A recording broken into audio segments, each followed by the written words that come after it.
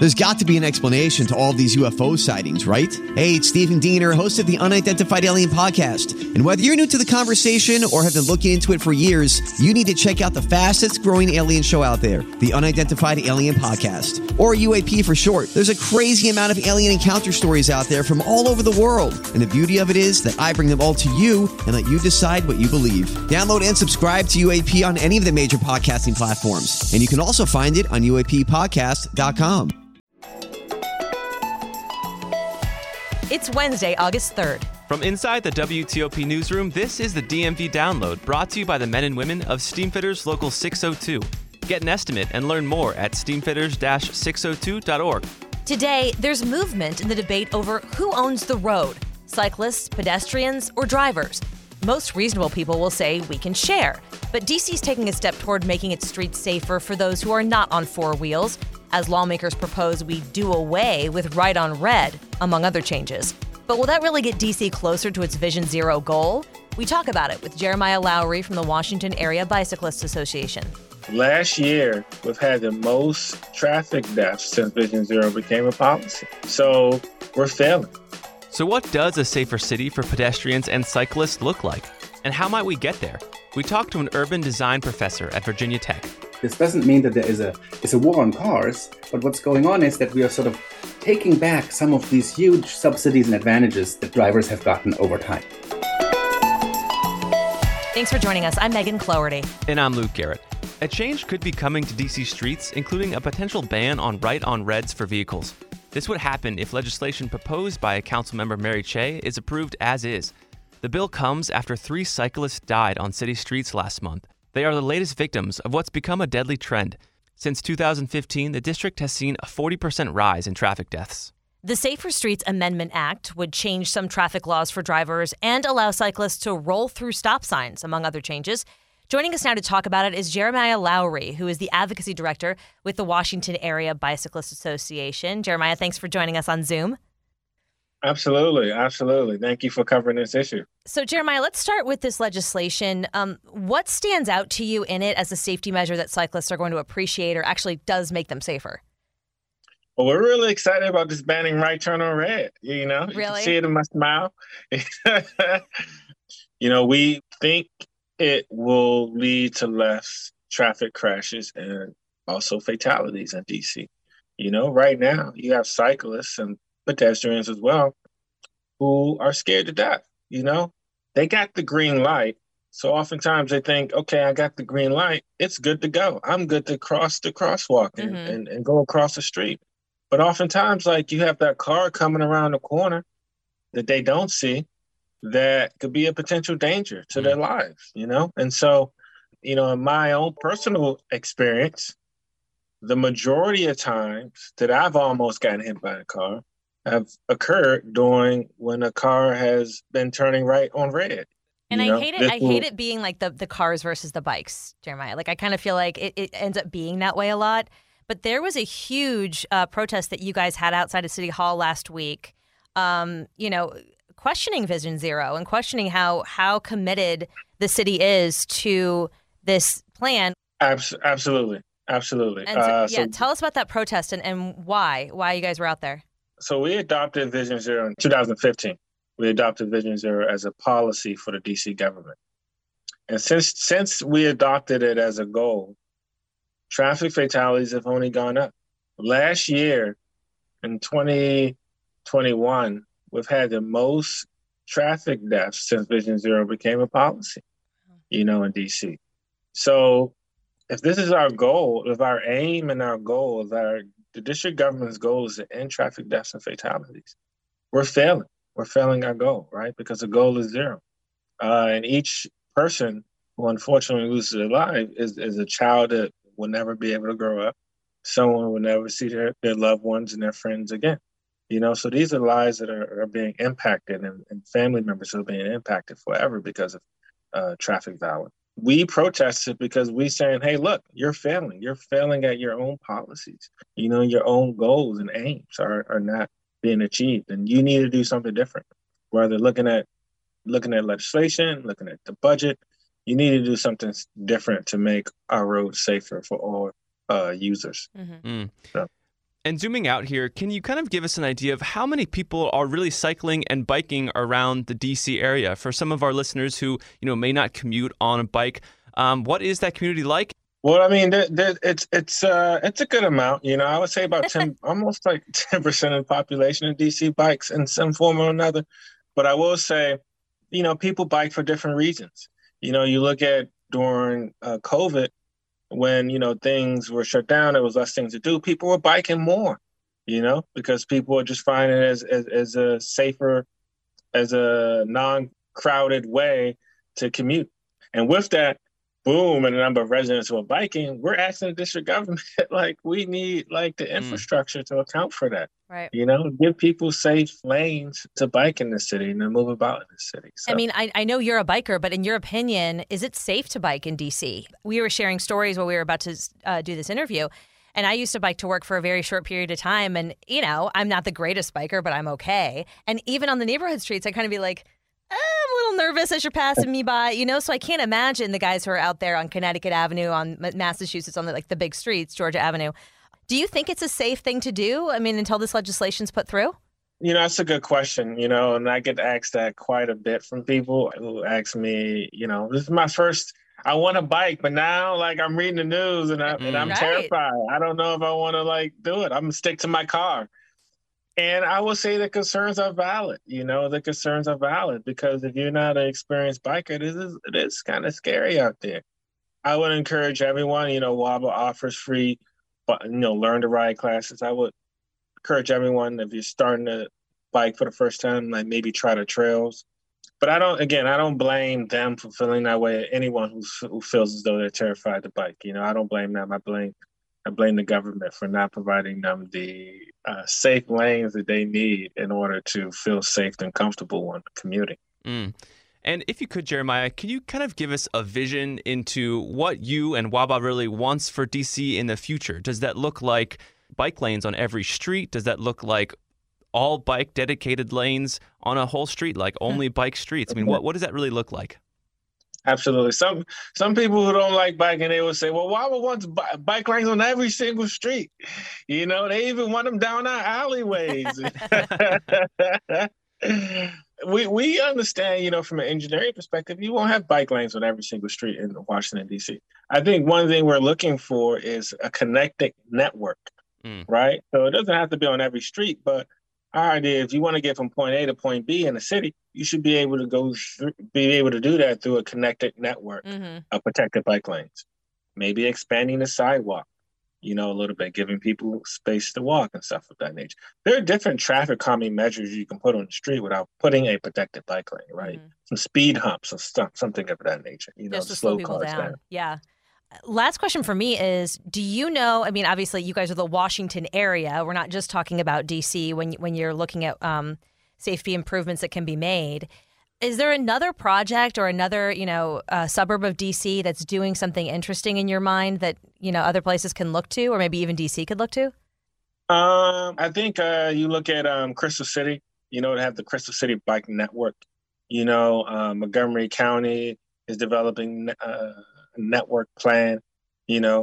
I think I like the fact that some of these cities and places are looking at it from a network perspective as opposed to let's build one bike lane that goes to nowhere. Right. So Montgomery County connects into DC's bike network. Yeah. And so Crystal City, where you can commute around Crystal City just through a network of protected bike lanes. And so I think that's the frame of mind that we need to be thinking in. Jeremiah Lowry with WABA, thank you very much for your time and kind of getting us up to date here on where we stand as far as the cycling community in DC. Awesome. Thank y'all so much. I really appreciate it. And after the break, we look ahead to the transit transformation our area could see with an urban planner and why he says DC could aim to be like Paris. Backed by the experience of its hardworking members, Steamfitters Local 602 is ready to take on your next commercial, heating, cooling, HVAC, or refrigeration project. Steamfitters Local 602 adds value to our community through its partnerships with local contractors and building owners, all while keeping the focus on improving the lives of its members and their families throughout the DMV. For work that's on time and on budget, go to steamfitters-602.org to schedule your next project. That's steamfitters-602.org. Steamfitters Local 602. Changing lives. Thanks for listening to the DMV Download. If you like this show, give us 5 stars and leave us a review on Apple Podcast. We love hearing from you guys, and your reviews really do help other listeners find this, our area's only in-depth daily local news podcast. And thank you for making us a part of your day. You could call it a transit renaissance. Ever since the pandemic disrupted traffic patterns like never before, we've seen swift changes in how people choose to commute. Part of that story is an explosion in the use of bikes and a rethinking of how cities should be designed to accommodate them. As DC considers changing its traffic laws, it joins others in our region who are doing everything from changing signage to adding designated bike lanes on busy roads. To understand where this could all lead, we bring in Virginia Tech Professor of Urban Affairs and Planning, Ralph Buehler. Professor, thanks for being here. So to start, let's talk about the most controversial change in this DC bill, which is banning cars from turning right on red. Do you think this really makes bikers and pedestrians safer, and how does it do that? Yeah, thank you for having me. It's very easy to see how it makes, especially walking, safer. If you think about yourself as a driver and you pull up to an intersection where there's a red light and you're allowed to turn right, what you're going to do is you're going to look to the left for a gap in traffic. And if you're going to look left for the gap in traffic, you're not looking right where pedestrians are crossing in front of you, and you may hit the pedestrian right there. On top of that, what you may also do is to see better for the traffic gap, you may actually pull into the space where pedestrians are walking. So you're blocking pedestrians, or you may already hit them there because you're occupied by looking left to get that gap in traffic. Right. In other words, it creates kind of a tenuous situation. And do the numbers back it up there? Is there kind of research that tracks, whether it's safer?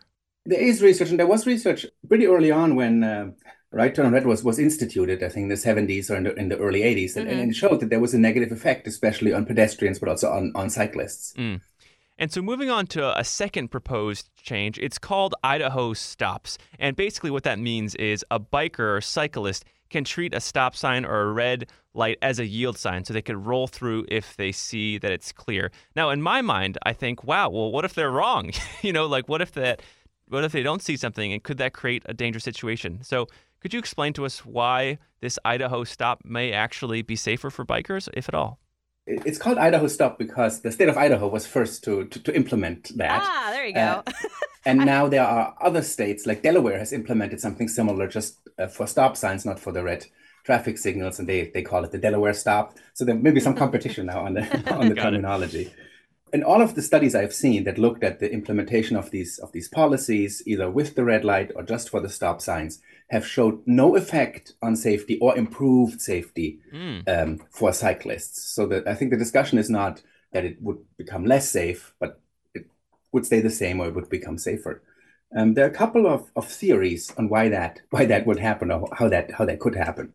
One of the theories is that cyclists currently do not like the neighborhood stopping at every stop sign. So every block, by law, you stop, you sort of put a foot on the ground, and you start again. That's very hard on cyclists. And one theory is that several cyclists are avoiding neighborhood streets because they don't want to stop at every stop sign. So they are on the main street or on a street where there's more traffic and where it's more dangerous, and they may revert back with the Idaho Stop to the neighborhood streets where they can ride bikes or where they can cycle.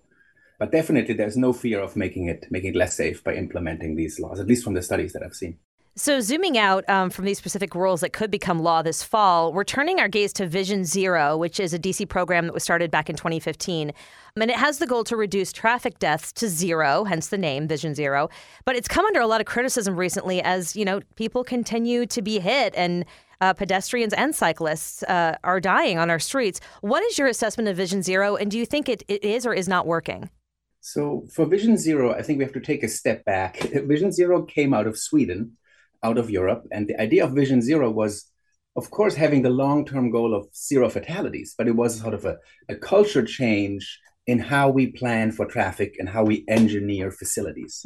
Whenever we do something, safety is the top priority, and we have to think about all users. My impression is that in the US, but also in DC, the focus was very much on this zero and getting to that zero as fast as possible. But that's the long-term goal. What we need in the shorter term is safety be the priority in everything we do around traffic. And in many ways, this would be a proactive approach. So everything we do now centers on safety. a lot of what has been done so far has been reactive because we have so many dangerous intersections, we have so many dangerous spots. Yeah. So we've been trying to fix those, but I don't think we have achieved yet this culture change in engineering and in planning around traffic, that everything we do has safety as its top priority. In other words, kind of like a Band-Aid technique rather than a total restructuring. Yes, and of course the Band-Aid technique is more doable, is more feasible in the short run. I mean, we're talking about changing the culture of traffic engineering and of transport planning. And people have been doing it a certain way for decades. And now we have to change how we think about safety, and we have to maybe look at rules and regulations that we had in the past that were sort of what we always did, and they're not safe. And that's a very difficult process. When you're planning something like this, is it hard to kind of serve two masters because there's this biker versus driver mentality? The drivers, of course, want to turn right on red, and they're going to be a little bit annoyed by this. And the cyclists are saying, hey, what's 2 seconds of your day if I can safely make it through the intersection? I'm not trying to speak broadly for everybody, but I think those are issues that are being considered. How hard is it when you're trying to make things safer to make people happy? We have to get away from this biker versus pedestrian versus transit user versus driver. We want to make the streets safer for everyone. And increasingly, with the increase in cycling, in walking, and hopefully transit users coming back in DC, we are seeing more and more multimodal individuals. What that means is people who drive, but they are also pedestrians, they're also cyclists, and they're also transit users for other trips. Or they know people who walk to school, who walk to work, they know people who ride transit, they know people who ride a bike.